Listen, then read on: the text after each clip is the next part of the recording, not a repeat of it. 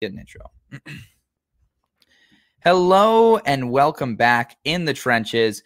We are live from Phoenix, Arizona on the heels of a crazy, chaotic, jam-packed, high-stakes college football week. And it wasn't crazy just in between the white lines. This was also crazy on my own side of things. I flew all the way to Oregon during the week to get a vehicle. Took the vehicle all the way back down here to Arizona. It made it 22 hours, which is pretty phenomenal, just to crap out this morning on me when I was going to the grocery store to get some groceries. Going to Walmart. I've recently gone from Safeway to Walmart, but basically it's been a long day of car troubles, which is just never fun. And I'm sure some of you guys know about how that goes, but I basically didn't feel like putting together the usual script today, and this is a little experimental. I've wanted to do an episode a little looser like this, so we're just going to do a mailbag today. So if you're on the TikTok, I see a lot of you guys are on there right now. We're live on YouTube, and so I see people hopping in the chat already on YouTube. I'm going to be answering the questions from the YouTube, and we will see how this goes. It's the first time in the Trenches history we've done that. And I dropped my top 25 today, so it's the perfect time to do that. And so the first question we've got from Menace 2012 in the YouTube chat: why is Penn State below Oregon? So I put out my top 25 today, and we had Oregon at 7, Penn State at 8. The Ducks coming off of a destructive win over the Colorado Buffaloes, which if you watched the show last Wednesday, you would have known that this was very much foreshadowed by this show, which isn't a big deal. It was a 20-point spread, but the line of scrimmage differential was just so big in that game, it was never going to be close. And then you got Penn State, a team that won really impressively, a 31-0 win over Iowa. So I didn't switch those two teams. I've still got Oregon 7, Penn State 8. There's a couple of reasons for that. One of them is I really trust the Ducks. And on my preseason, I think I leaned a little more in favor of the Ducks versus Penn State. The other one for Penn State is, yes, they destroyed Iowa. However, that is a deeply, deeply flawed Iowa team. Their offense is just not good, and it's just as bad as it was last season. And it's clearly an issue, and it's clearly something that, Penn State shutting them out, that's obviously a great defensive performance. However, you can only take so much away from such a pathetic offense in Iowa. And also their game against Illinois is another one I think about. Their offense almost doesn't have that next gear yet. And I think Oregon's offense has that next gear, given Penn State makes up for that a little bit with their defensive playmakers and defensive stars. However, the Oregon defense is no joke. That defensive front is pretty nasty, and we saw them do a great job against Colorado. So that's a couple of the reasons that we've got Penn State just below Oregon, as we've got more people flying into the TikTok chat. Remember, if you want your questions to be answered, got to be asked in the YouTube chat. Let's move on. We've got Neon, who says, what are your thoughts on Oklahoma this season? So I've gotten a few people asking that throughout the week. There just must be something in the air, people asking about Oklahoma. So for Oklahoma, oh, wait, I can show the questions. Oh, that's pretty cool. So yeah, Neon's asking, what are your thoughts on Oklahoma this season? And the Sooners are a team that I am still hesitant to trust. And that is because of the way things spiraled last season. However, I did have them ranked preseason. I believe I had them around 18th preseason. And that's because I really like Brent Venables, and I really saw what he did this offseason, getting a lot of defensive pieces and getting more of the caliber of defender that he wants in the team, because he's a defensive-minded guy, although you wouldn't have been able to tell that last season. Obviously, any quarterback health this year is better than what it was last year already, just even the most basic quarterback health. Gabriel was very banged up last season. And they've even got a guy in Jackson Arnold who could be a good emergency option if something happens there. For the Sooners, I need to wait until that Texas game before I am able to form a really solid opinion on them. I've got them ranked. I think they're solid. I see the vision. I'm not going to be trusting and buying in yet. I think there's a chance that this Oklahoma team is still a year off from being a Big 12 title contender. If you made me pick something right now, but we're going to learn a lot from that Texas game. And obviously for the Sooners, I think that win over SMU was underrated. Winning at Cincinnati is underrated. That's the type of game they were losing last year. And that might just say more about how bad that team was last season. So, yeah, great question. And for Oklahoma, I think it's definitely something that's still to be seen. And that's the case for a few teams this year. You still have stuff to be seen. So We've got next question here by Grant Gunn, who says, opinion on Louisville. Hopefully I pronounced that correctly. I've been working on my Louisville pronunciation recently. Friends with Louisville Barstool on Twitter, as I previously mentioned. We've kind of had a bromance going on, but Louisville hops into the top 25 for me this week. And they're a team I've had my eye on, and it's a team that stood out because of Jeff Brom. Jeff Brom, for those of you who don't know, if that name sounds familiar, he's the guy that took Purdue to the Big Ten title game last season in a really impressive season. Yes, they lost some games down the stretch and got crushed by LSU in the bowl game, but they lost a lot of their key players to the draft and just to sitting out stuff towards the end of the year. It was a great team. And so Brom brings all his guys, and including Jack Plummer, who he reunited with at Louisville. And they've looked pretty good so far. They had a rough start against Georgia Tech in one of those early weeks, and they bounced back in the second half of that game and played really well. That's a Georgia Tech team that is looking pretty good after a road win at Wake Forest. But for Louisville, I've really liked what I've seen defensively. I really like what I've seen offensively. The fact that they don't play Florida State and Clemson, which is the key fact, is Louisville could have a dark horse run here. Just looking at their schedule, which maybe I should pull it up here. It's a team that definitely could just make a run on you. In fact, I've got my preview magazine over here. Maybe I'll use that as a resource because I do have the schedules. There's a little camera time for the preview mag. Oh, wow. I flipped right to Louisville. How about that? But yeah, I mean, they passed the test versus Georgia Tech. They played Murray State, Indiana, Boston College. So the key games is Duke. Duke and Miami are two teams that in games that are looking a little bit more tough right now than they did in the preseason, but that's going to happen with how bad the ACC looked in the offseason. Next question, we've got Hugh. I can't say his full name, but let's just call him Hugh Gaming. He says, do you think that Oregon has any chance at the Natty this year? Honestly, if you phrase the question like that, do you think Oregon has any chance at the Natty this year? I'm going to say yes. And I think the reason I'm saying yes is because there's not an elite team in college football this year. There could be one by season's end, but as it currently stands, there's no team in college football that has been head and shoulders above the rest.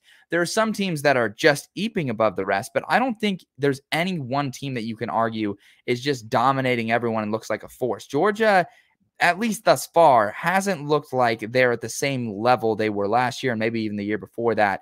Definitely the year before that, because I think that team was a little better than last year's team. But for the Ducks, they have the line of scrimmage talent to hang with anyone in that top 10 right now. And you look at the type of win that this Oregon program has been able to get. They've been able to get some really good wins recently, and they have a similar talent pool. Obviously, it's with Dan Lanning. This is year 2. But you look back to just what this program, the type of wins they were able to get recently that went over Ohio State is one that really stands out.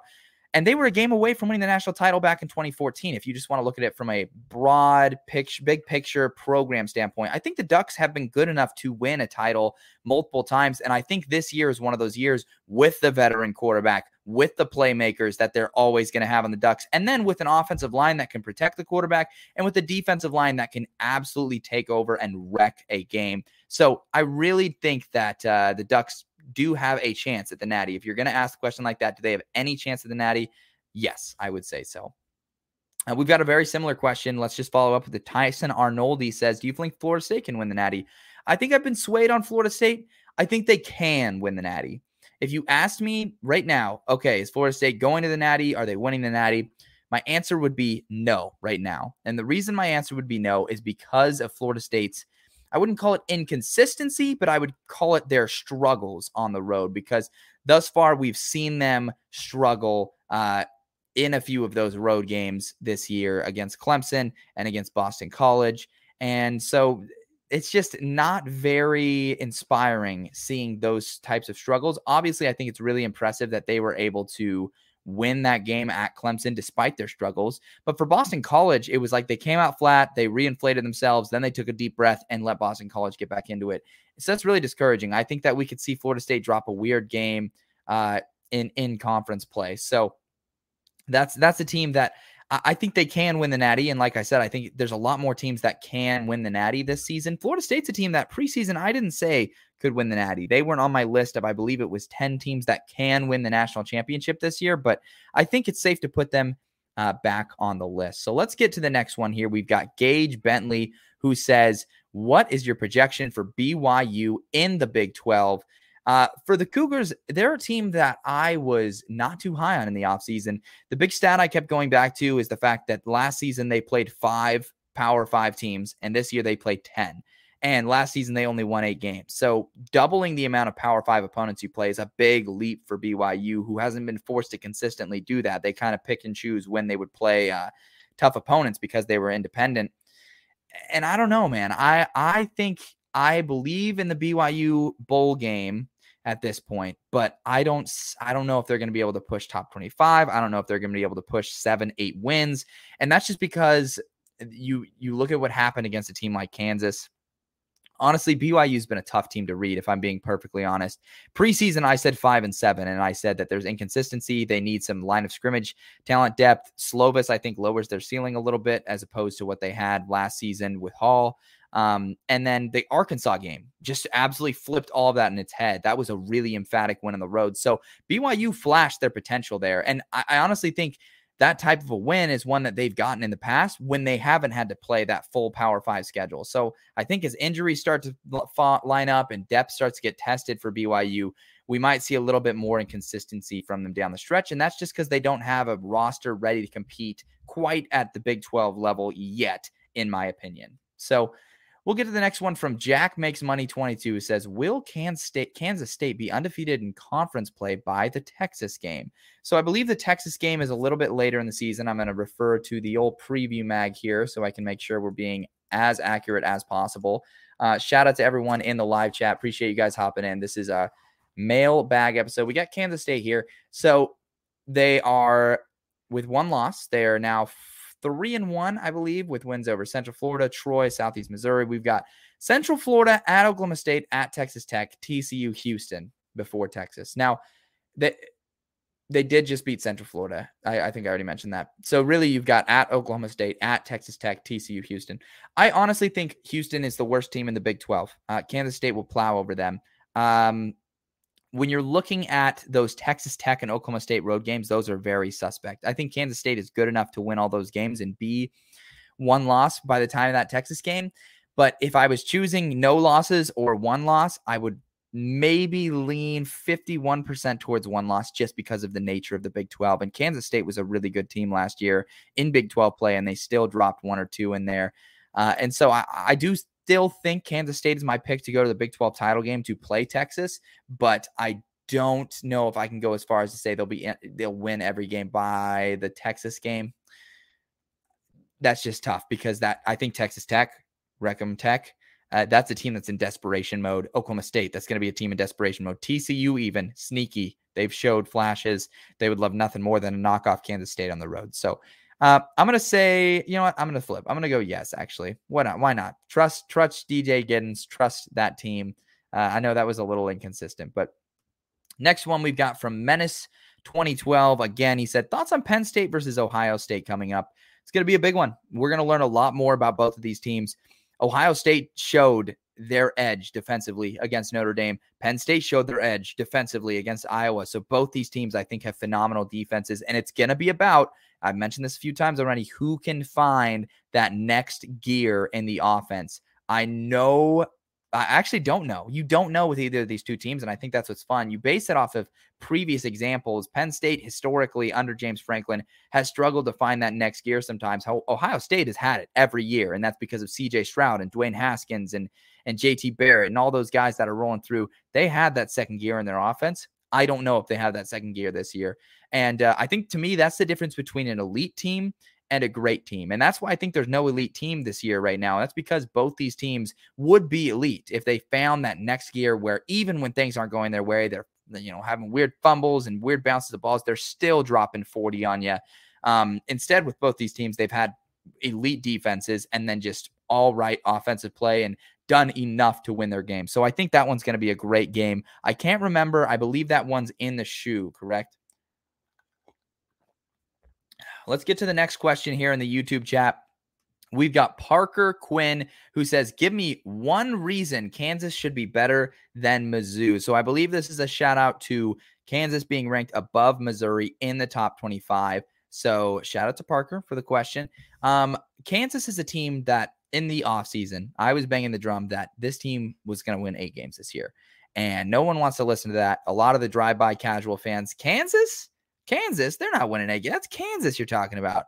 And they don't know what Lance Leipold is building. And he's been building Kansas in such a linear upward direction.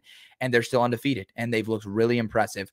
And I think if you wanted to talk simply blind resume, you'd probably take Missouri's over Kansas right now for that win over Kansas State, because Kansas's best wins over Illinois and BYU, not quite to that same caliber. So I totally understand, Parker, where your objection might be to that. But in that context, I think that Kansas is a team that I trusted more from this offseason. Missouri still has some inconsistencies that I think could be remedied, and close game versus Memphis this last weekend, but obviously Kansas had a close game of their own against Nevada this season. So they both have had moments where they've lagged a little bit, but I really trust the how great this Kansas offense is. And they added some really good defenders at key positions in this offseason. So for the Jayhawks, I'm rocking rock chalk, baby. I really like them this season. And I think my decision to put them above Missouri, I'm going to stand by that. Let's move by here. Okay, so we got T-Rex, who says, why do you have Washington so low, and why do you have North Carolina so low? And I know this is going to be a big question for a lot of the people that are looking at the top 25. Shout out to everyone that's in the TikTok live chat. I'm fielding questions from the YouTube chat. We're live on YouTube right now. It's linked in the bio if you wanted to hop in and ask a question like T-Rex here. So he says, why do you have Washington and North Carolina so low? So this is in comparison to the AP poll, I'll assume, because that's the first thing naturally people will compare it to is the AP poll, which I totally understand. It's the resource you have at your disposal to compare it to. And for Washington, I just made a 5-minute video. It's the longest video I've ever made on my TikTok account, talking about the Washington Huskies and what I don't like about the Washington Huskies. For me, there's some inconsistencies on the defense. There's inconsistency in the secondary specifically. Obviously, the offense is phenomenal. They have an elite offense. But there's just other teams in the Pac-12 that I trust more on a day-to-day, game-to-game basis, and obviously head-to-head as well. I think last season, what most people saw as a dominant 11-win season, I look at and I say, they only beat 3 teams that finished with a winning record. One of them was an Oregon team that both the Oregon schools, honestly, they won by a field goal in both of those. There was questionable play calling, and I think both those schools got better this season versus Washington, who I think just is essentially the same team, which isn't a diss on them by any means. So it's so funny. One of the main pushbacks I've gotten from that line of thinking is you can't be using last year's Washington team to form an opinion. And I go, whoa, wait a minute, time out. What are you using to form your opinion that Washington's a top 10 team right now?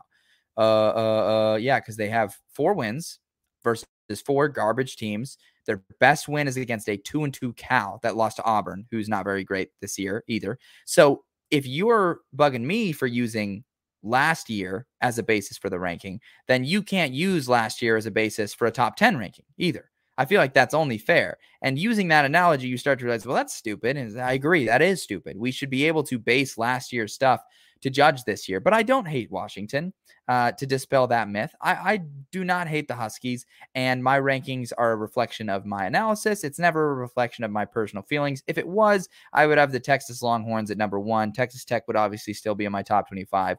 That would get a lot more clicks too, so that would be pretty fun. But that's why I have Washington so low.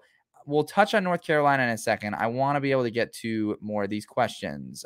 We've got Luke Schroeder, who asks, does Maryland have a chance to upset Ohio State in 2 weeks? So not a lot of people know this, but on my TikTok, I have a bunch of playlists linked under, I guess people know, but I feel like not a lot of people go look at those. One of the playlists is 2023 predictions. And I have a 2023 prediction on Maryland that I watched the other day just to refresh. And it's really good. It's really informative. You should go check it out. I am really high on Maryland this season. Mike Locksley has been improving this team in a linear direction ever since he got there.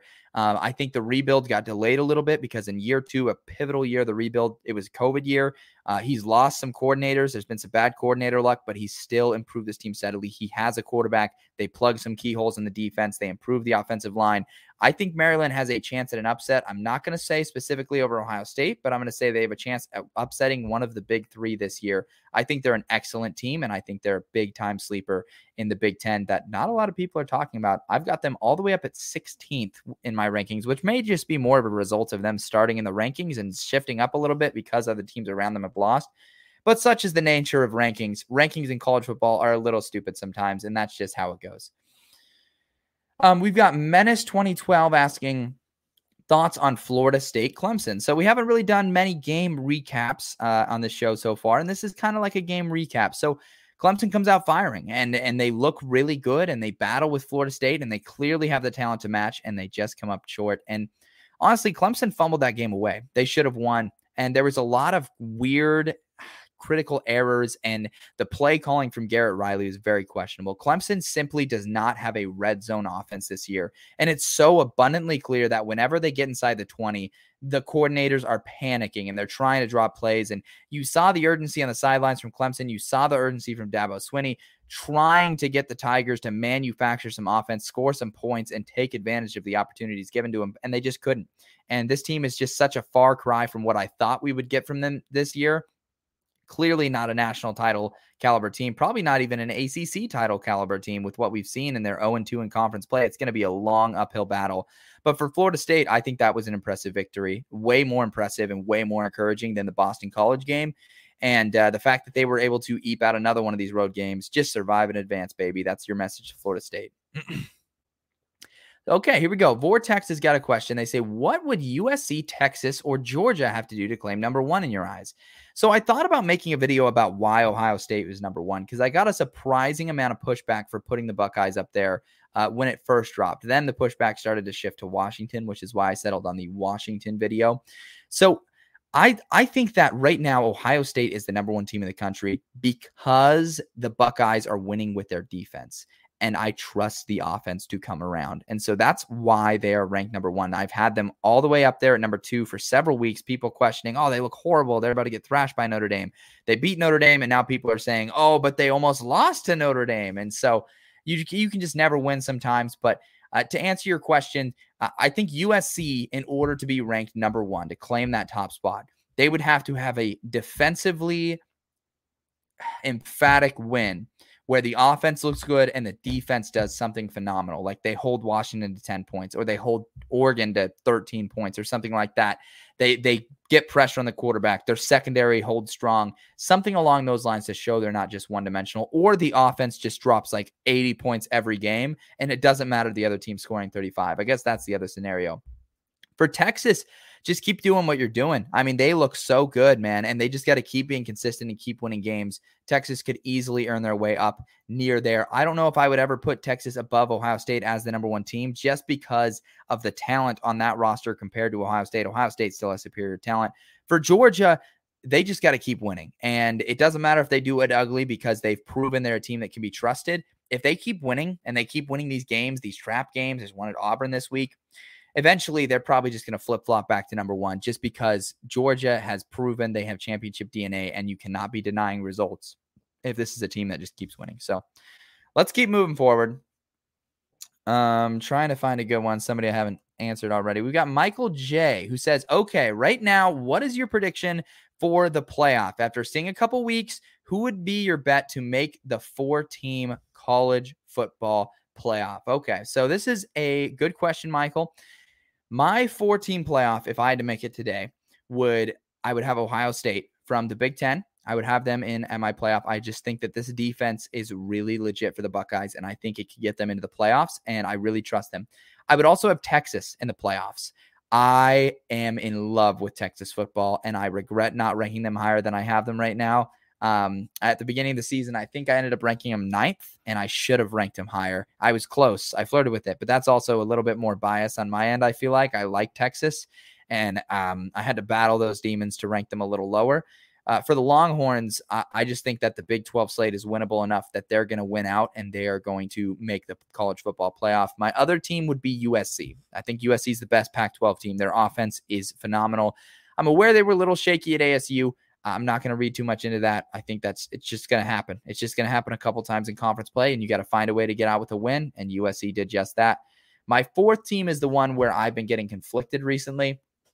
I think for now, I'm going to go with Georgia. I'm going to go with the SEC team and say Georgia gets in. The SEC, man, they are like one chaotic week away from genuinely being faced with not getting a team in the playoff. And I think that would be hilarious. I'm going to stay with Georgia for now, just because respect to the Dogs, and they haven't shown anything to make me doubt them necessarily. But for the SEC, man, Bama and LSU already have a loss. And if one of those two teams gets another loss, you're looking at, whoa. And if Georgia loses to Auburn, or if Georgia loses a game here, you're suddenly getting into territory if the SEC might not get a team in. But I think they'd put a 2-loss SEC team in just to get one in. But that's just my conspiracy theory. Let's keep moving forward. We'll try to get through some of these. Ooh, I just refreshed. Well, we've got a lot of questions in here. All right, let's go with Owen Stacy, who says West Virginia should be in the playoffs.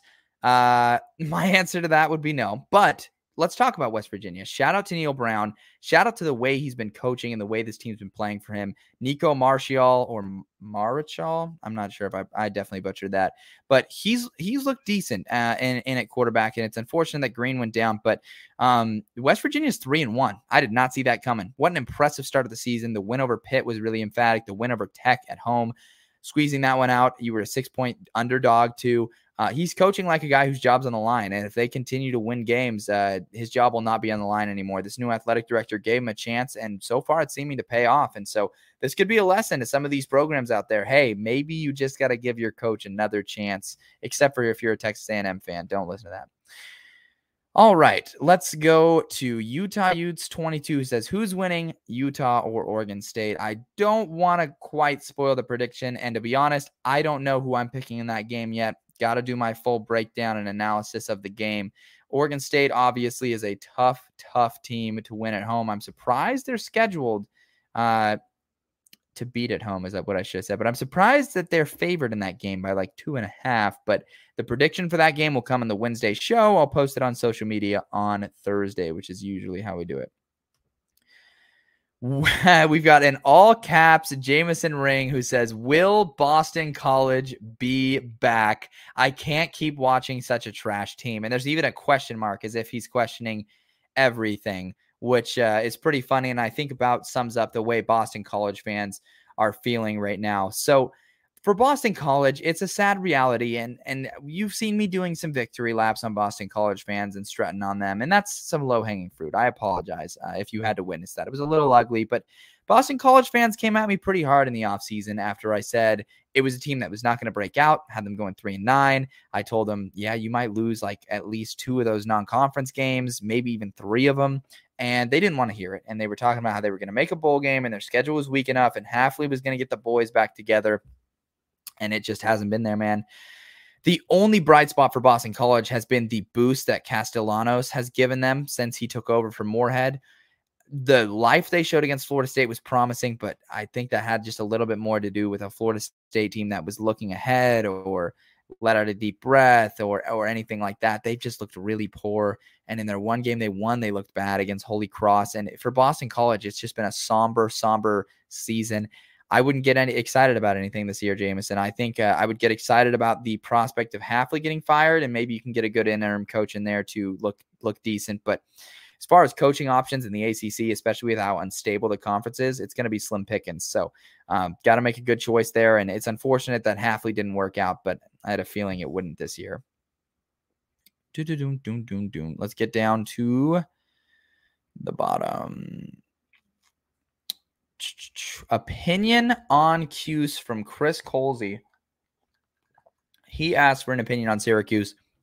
Syracuse for back-to-back seasons now has been a really hard team to form an opinion on. They're undefeated. They've won some games, some decent games. Army is a solid win. They crushed Western Michigan. I believe they crushed Ball State was another team. They beat Purdue on the road, so they own Purdue basically now.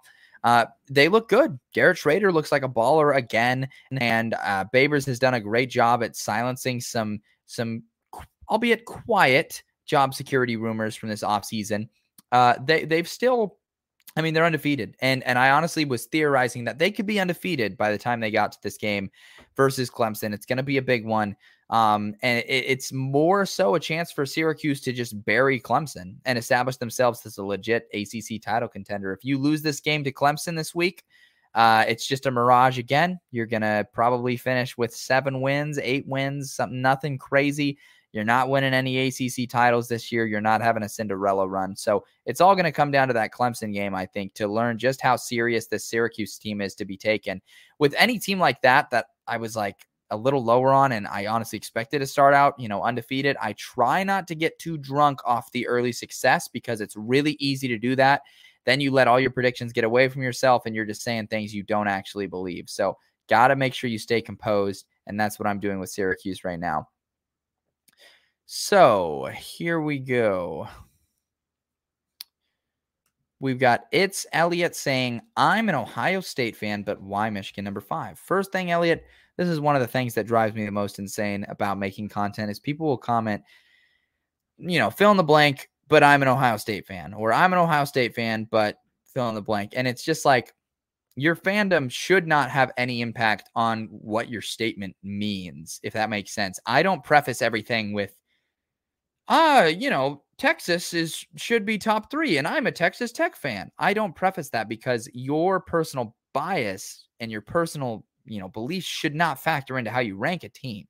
It's the same camp that says, oh, you hate Washington, you hate North Carolina. I don't hate those teams. I just might not be on as high on them as everybody else is. So, it's a thing. Michigan's at 5 just because they haven't shown me anything. They played 4 trash teams, and I've liked USC's offense. I've liked Ohio State's defense. I've liked Texas's quality win, and I've liked Georgia just from winning the national title last year. So that answers that real quickly. We've got the defective meme who says, hey, Budge, just dropping in, member of the ASU marching band, and I remember hearing you were at the game last weekend. What are your thoughts on how ASU played against USC? So, yes, the rumors are true. I was at the Arizona State game last weekend from Arizona, currently in Phoenix, Arizona.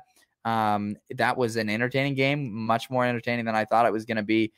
My thoughts on how ASU played against USC, what I was looking for in that game had nothing to do with the actual personnel on Arizona State. It had more to do with the coaching and Kenny Dillingham, because Dillingham took over play calling roles, the play calling role on duties, I guess I should say is an easier way to say that, play calling duties on the offensive side of the ball. And Brian Ward calling the defense. I wanted to keep an eye on that. And honestly, the way Brian Ward was able to dial up pressure and disguise the holes in the secondary, really promising. And honestly had accents of what he did at Washington State. Very, very promising. On the offensive side of things, we had Drew Pine at quarterback. He is not a good quarterback.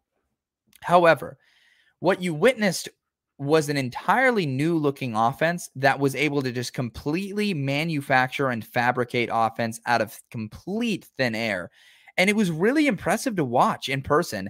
Drew Pine, it was very abundantly clear if you were at the game. And if you thought, wow, why does Pine look so weird? Why does he keep taking sacks like this? It's because Kenny Dillingham was in his ear, literally saying, throw it to this guy. This guy will be open. And Pine would snap the ball, turn, and throw it to the exact guy. There was no reads. There was no time to process, nothing. He was just literally telling Pine exactly who to throw to and when to throw to them. And that's the reason he was taking those sacks. If it wasn't open, he would just take the sack. That might have even been by instructions from Dillingham. If it's not there, take the sack or take off and run with it. So it was really a phenomenal, I think, coaching job by Dillingham and the staff. And I think a really good bounce back game from the Fresno State game. Even though they ended up losing, they did a great job of keeping it close and keeping it entertaining. So Drew Hansen says, I'm a Washington fan, and I think your Washington rating is fair. Oregon game will decide our season. Well, Drew, I appreciate you for agreeing that it's fair. We don't have to agree, and that's fine. You can disagree with my take, although it sounds like you agree with it.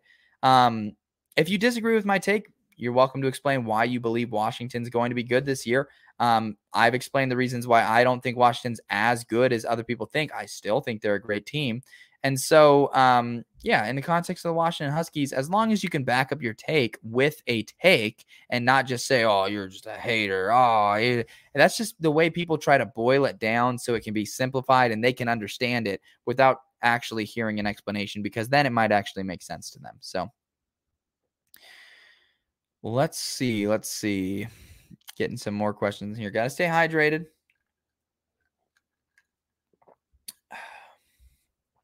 We are going to find another question here to throw up here. We've got Michael J again. He says, any chance that 2 Pac-12 teams make the college football playoff? Oregon, he lists Oregon, USC, Washington, Utah. And hey, even Wazoo. Does the Pac-12 end with a bang? I think that 2 Pac-12 teams making the playoff is a little bit of a stretch, and that's because of that 9th conference game.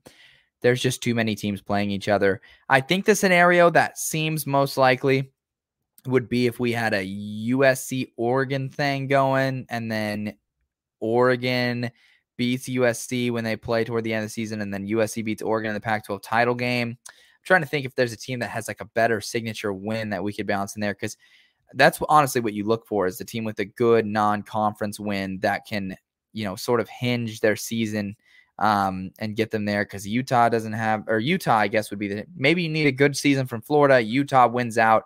You get maybe a Utah, Oregon, Pac-12 championship, something along those lines.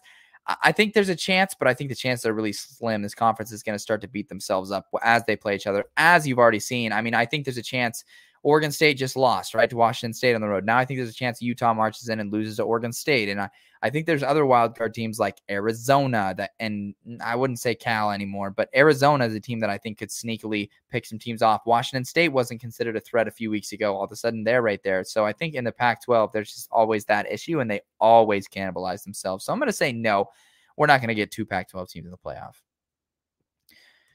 Next one we got from Matthew Draper, who says, will Missouri have a chance versus LSU in 2 weeks? So I need to double check if this game is in Missouri or in LSU, because I do think that plays a bit of a factor here. Let me get it pulled up real quick. I think it's right here. The game is in Missouri. Okay, so that's going to be a big one.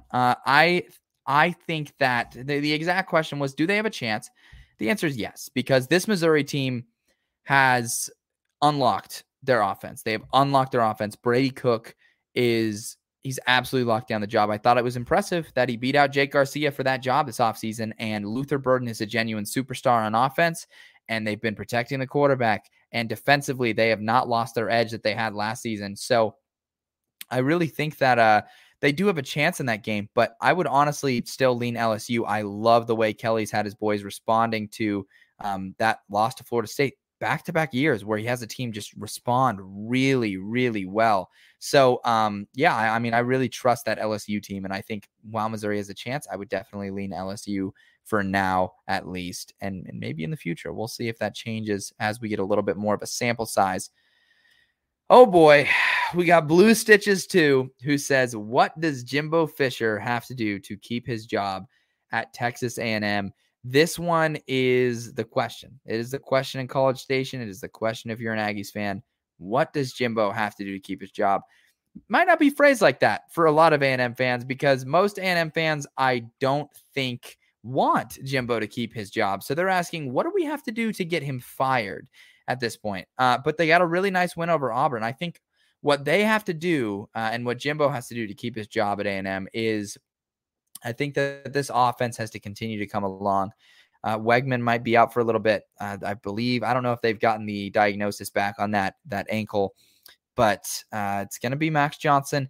If they can continue to manufacture enough offense and win some games in the SEC, I think you got to beat somebody really good in there, man. You got to beat either LSU or Alabama or Tennessee, or maybe two of those, because I think you've got to win 9 games this year to be like comfortable. 8 games, I don't know if that's going to be enough. 7 games, definitely not enough. 6 games, no. 5 games, nightmare.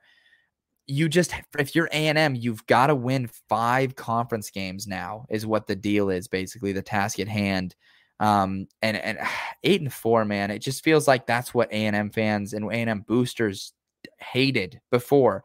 And the 5-win season last year only like further lowered the bar. So getting 8 wins this year would be like, oh, yay, celebrate. But then you'd realize, wait a minute, isn't this what we were combating in the first place at A&M? So it's really tough, man. I don't know. I think maybe 8 wins keeps his job this year, but for Jimbo, it's just tough. He might win 9 games, but it still looks bad enough they just decide to can him. But we will see. That's an expensive firing for sure.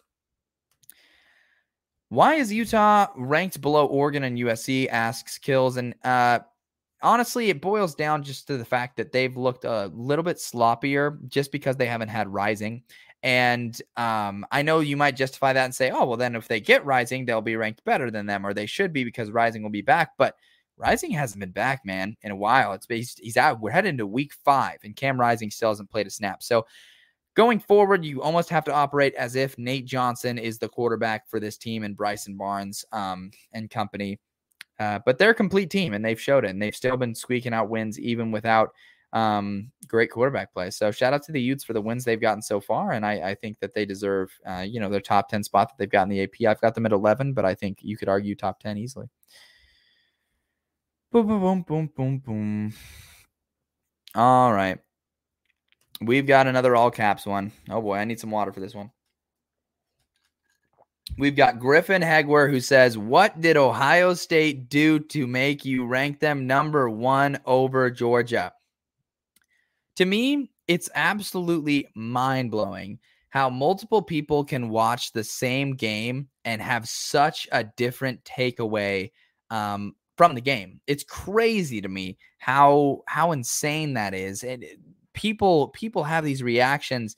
I'm seeing people telling me that Ohio State's trash and they're vulnerable and they should drop for this performance. And the way I look at it, Ohio State just marched on the road versus a top 10 team. Their offense sputtered. They scored 17 points and they won the game. That is a big deal because they won the game. If Ohio State scored 17 points and lost this game 42-17, it would be a completely different conversation. But there's two sides to the football game. And Ohio State's defense played like an elite national championship caliber defense.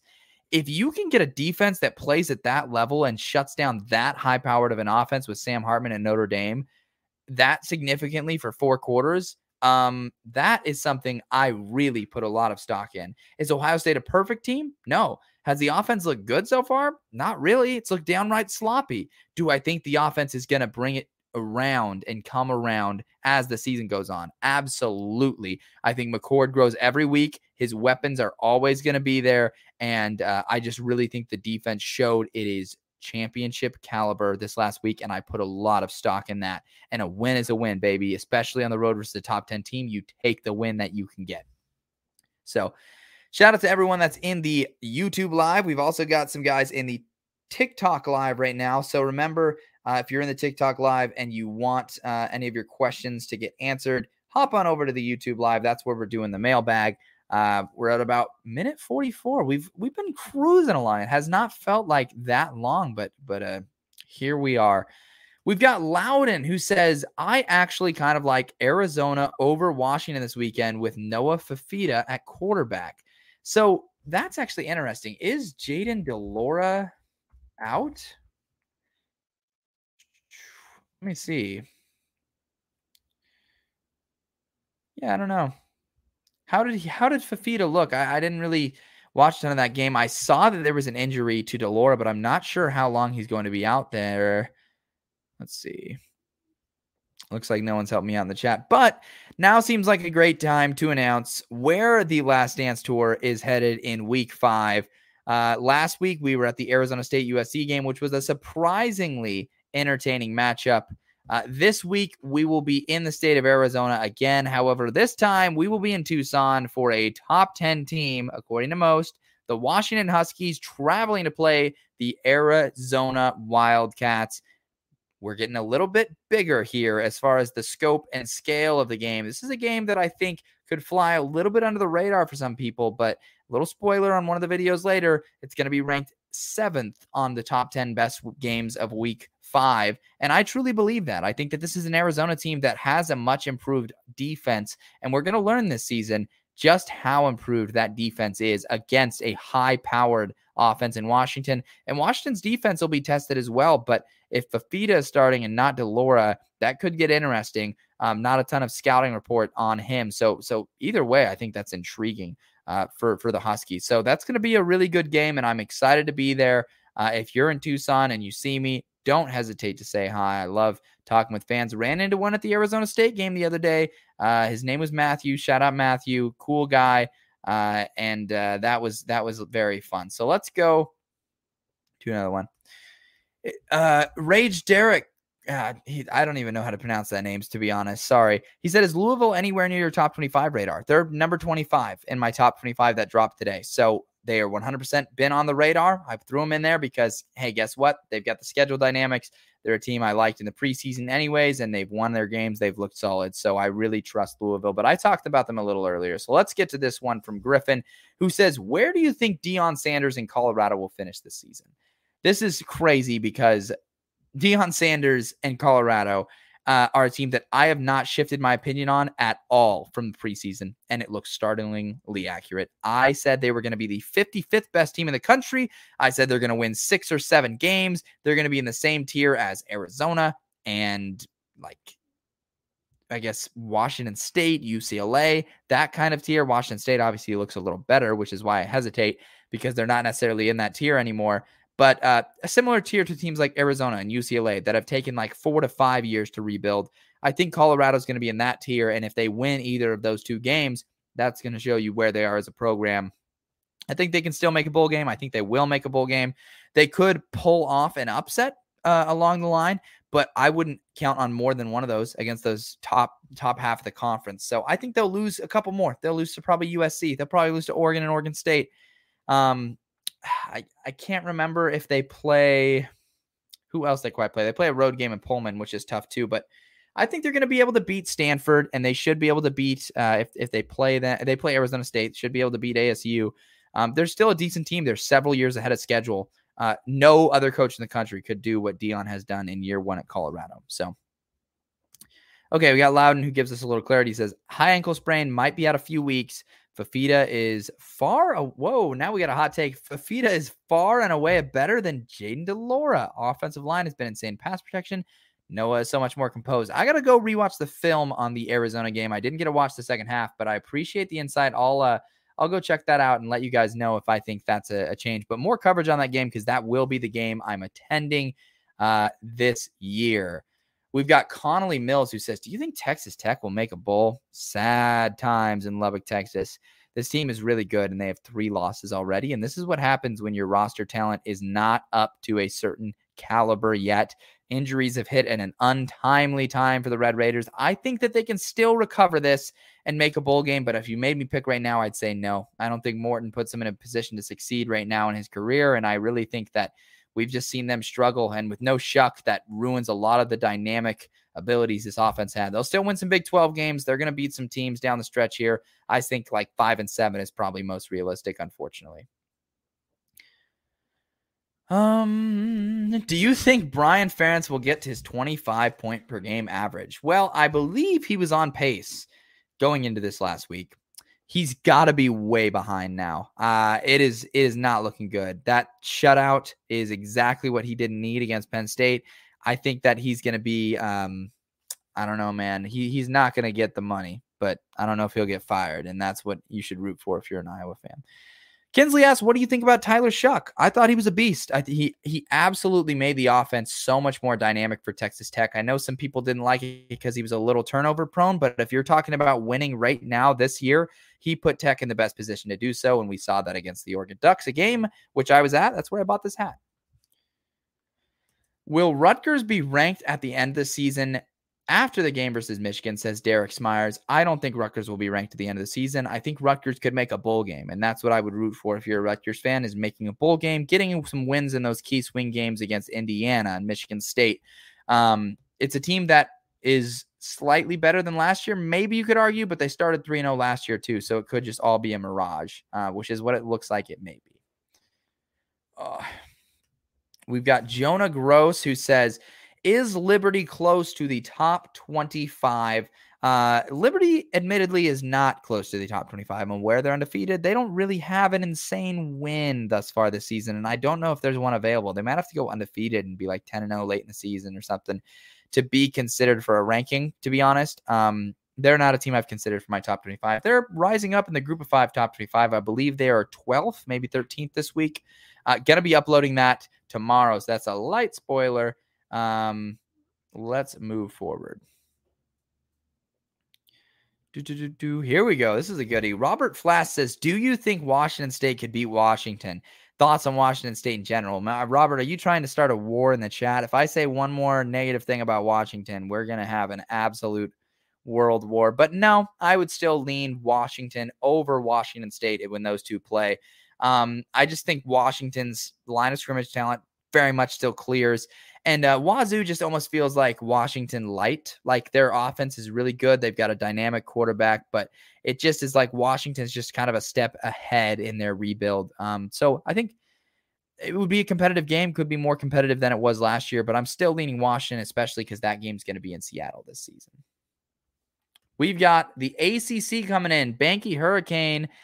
It is Banky Hurricane, who says Miami versus Clemson prediction. Well, Clemson's not looking too hot, but that'll be a really competitive game. I'm curious to see how Miami responds down the stretch here. They've got big games versus Louisville and Clemson in conference play.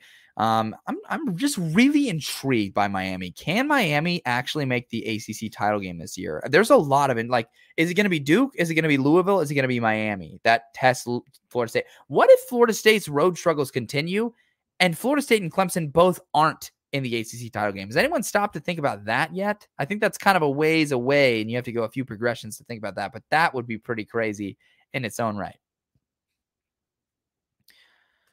We've got Justin Ty, who says, thoughts on Utah. So the Utes are a team that I really love what I've seen so far. Some people look at these sloppy victories and say, oh, they try to discredit you. Those people don't watch college football, and they expose themselves as doing so when they look at a sloppy, ugly win and try to discredit you for it. A win is a win in college football, especially when you do it on the road, like their game against Baylor. At home, they get another win, especially when you can do it without a quarterback, which Utah hasn't really had. They've had Nate Johnson, who's had flashes, and Bryson Barnes, who's also had flashes. No Cam Rising, and it's notably hurt their offense, and I really love the defense. They're a complete team with Rising at quarterback. I think they're the most complete team in the Pac-12. However, Rising is still not back, and that is concerning. I do put some stock in that. So we'll see. We'll see with Cam Rising. I don't know. I hope he comes back because Utah's a much better team for it, and college football is a much better sport for it. But overall, I think they're decent. Let's do a few more here. We're nearing on an hour. It's been fun. We've got the live on TikTok popping off. You guys are all here on YouTube. Appreciate y'all. Here we go. We got HB626 who says, do you think Wyoming could win the Mountain West? The Mountain West is an interesting little conference because you've got Boise State, who dropped a couple in the non-conference. You've got Fresno State, who went undefeated in the non-conference. And I think both those teams are still just as good. You could end up seeing them in the Mountain West title game again, which I'm sure you're really used to out in the Mountain West. There's Air Force, who looks really solid. They just had an emphatic win at San Jose State. San Jose State was a team that I thought could be decent this year. They've gotten pummeled. They have 3 losses already. So it's an interesting race. Wyoming is right in the thick of it with their win over Texas Tech to hang their hat on right now. They're still undefeated as well. They got a really impressive win over App State that I do give a lot of credit for. So for Wyoming, I think I would lean them playing for the Mountain West title. I don't trust Air Force as much. Air Force usually crumbles when they play the contenders, but destroy the bad teams. And then Boise State is pretty flawed this year. So I think Fresno versus Wyoming could be a good bet for the Mountain West title game for now. We've got a question from Loudon. We're probably only going to take about 1 or 2 more questions after this one before ending the show, but I appreciate all you guys for being in here. Loudon says, early thoughts on the Dillingham era. And I think some people came into this season expecting a little bit too much out of Kenny Dillingham and thinking we could make a bowl game and win 7 or 8 games. And I think that was just a little too much. This team was never going to be doing anything like that in year 1 with what we had, especially after the bowl ban was announced. To me, that took away any chance of a Cinderella crazy story.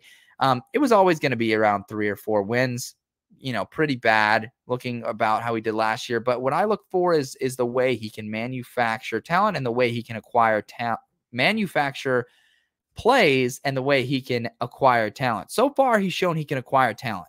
The manufacturing plays part has looked pretty good too. He's a pretty young coach. He's learning the ropes. It's his first year. no coach in their first year as a head coach, period, is going to succeed like we've seen some of these other coaches succeed in their first year. Those coaches are always experienced, know exactly what they want to do and how they want to do it. Kenny's still learning. He's still learning, and he's got time to. Luckily, there was no chance of us making a bowl game anyways this year. But I think I would give him a C+ based on how the season's gone so far.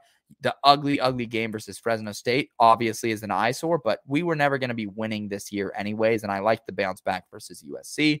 So let's take a couple more questions here. We've got Byron Medina who says, do you think Notre Dame can make the playoffs? This is an important one because Notre Dame just lost to Ohio State. And so they have a loss. And in my opinion, Notre Dame cannot lose for the rest of the season if they want any sort of playoff anything. They've got a road game at Duke this week. So how quickly can things fall going from being a top 10 team all the way up by what I believe was number 9 to just you're out of the playoffs in 2 weeks? They can't take 2 losses this year. They don't have a conference title game to bank on, which if you were in the SEC and Big Ten with 2 losses, maybe you could sneak into the playoff. Notre Dame can't do it. They can't afford a loss. And so they're going to have to win out. They have a game versus Duke. They have a game versus Louisville on the horizon. They have a game versus USC on the horizon. They have a game versus Clemson on the horizon. They have to win out. So it's always an elimination game for the rest of the season. If you're an Irish fan, it's a little scary, but it's kind of the way you want it. Play with some urgency. The season is now for Notre Dame, and I think they can. There's a scenario where they win out, but it's going to be tough, and you're going to have to grit and grind and win some of those games like the one against Ohio State. You got to pull that one out. You got to find a way. They couldn't. They got to do it the rest of the way, basically. Let's get one more question in. Want to end on a goodie.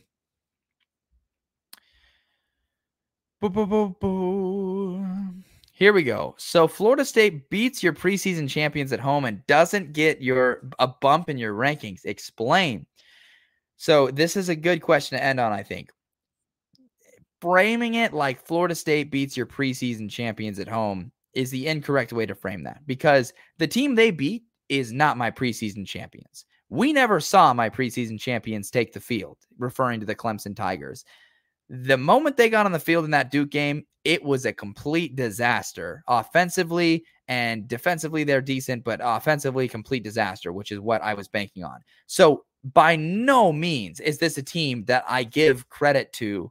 I mean, I still will give some credit because they're still a very talented team, but you're not going to get the same amount of credit as, oh, they were my preseason champion. You know, Clemson is nowhere near the championship picture. I'm not still drunk on Clemson. I have eyes. I see how bad it is and how bad the play calling is, just like the rest of you.